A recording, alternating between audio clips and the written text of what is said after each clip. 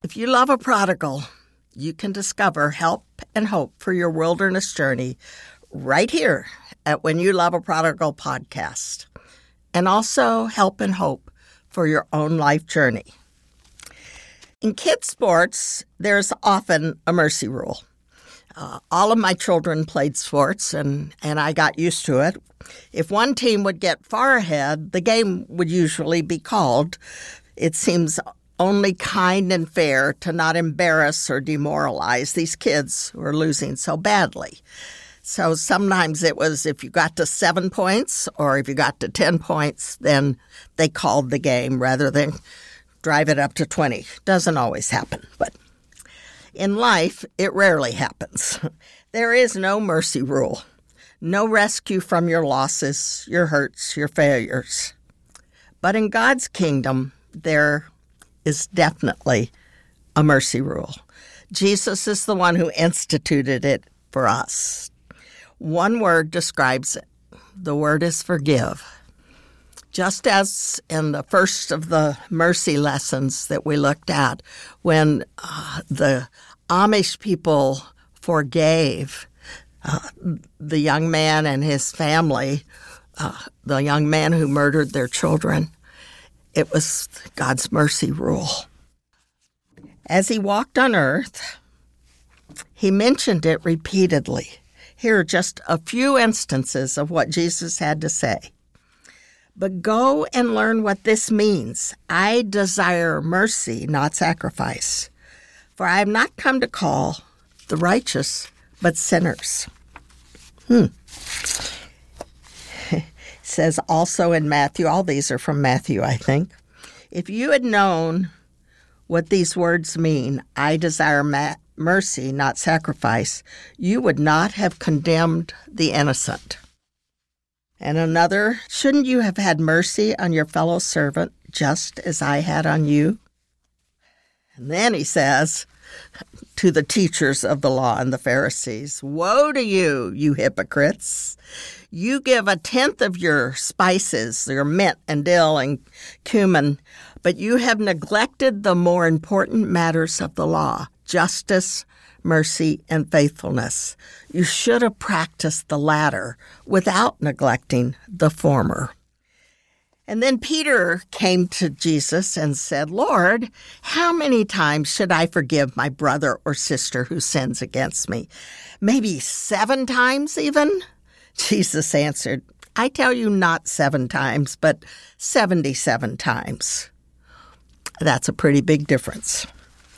But Jesus didn't just talk about mercy and forgiveness. Even as he was hanging on the cross to deliver mercy and purchase forgiveness, he looked at those who were torturing him and said these amazing words, Father, forgive them, for they don't know what they're doing.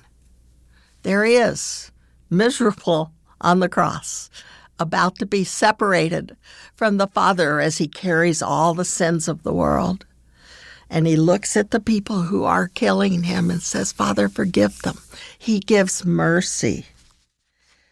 We have the genuine model for how we relate to people, treat people, respond to them. Extend mercy and choose to forgive.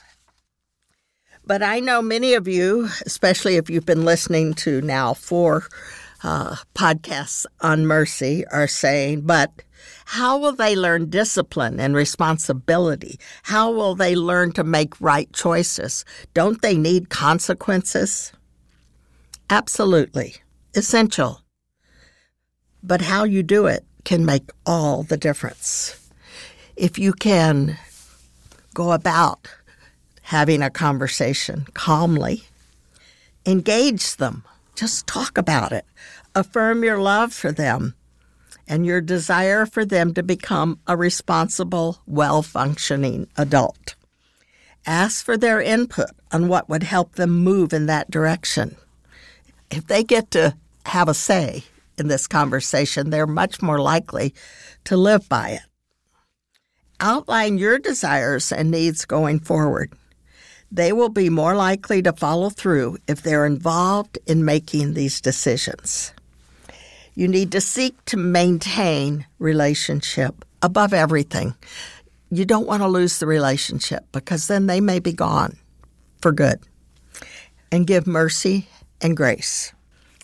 Yesterday, when I wrote this, I received an email from a friend whose prodigal son had abused her gracious and loving efforts to help him make better choices, to show respect, to become responsible, and hopefully to surrender to our God. What do we do? This mother asked. Her situation may be very different from yours. She has someone who was old enough to be on his own, but not old enough that he'd become a functioning adult, really. Hopefully the principles behind these suggestions that I gave her will help you with your loved one. Perhaps what I wrote to her will be helpful to you.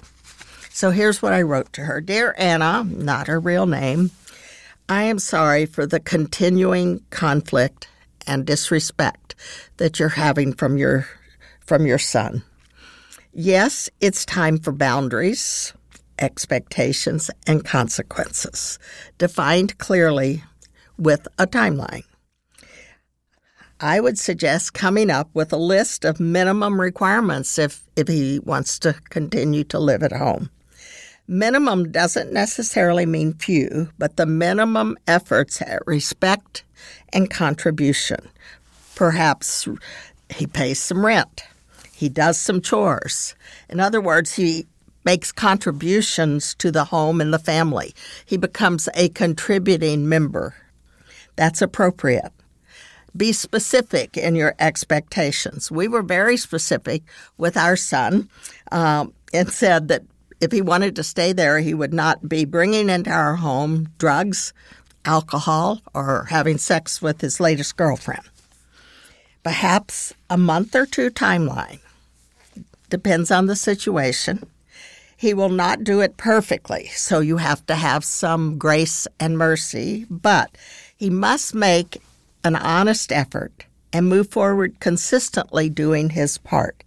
If he has made good progress with a decent attitude, you might give him, say, another month before you make a decision if he's really getting there and making the right decisions. And you might up your requirements for him, or at least look for real consistency, not perfection. Probably you don't please God perfectly, but consistency in his efforts to follow through. You can present it, ready for this, in a conversation full of love and grace. But remind him that, one, he must be a contributing part of the family to live there, and he must move toward learning to be a responsible adult. You can tell him you've been glad to help him in this time of transition to adulthood, but it is time for him to become that responsible adult. That can happen while he continues to live at your home, if he can do so as a contributing family member and demonstrating increasing personal responsibility and ownership of his life. Then, if he does not agree, it is his choice to move out, not your choice to, quote, kick him out.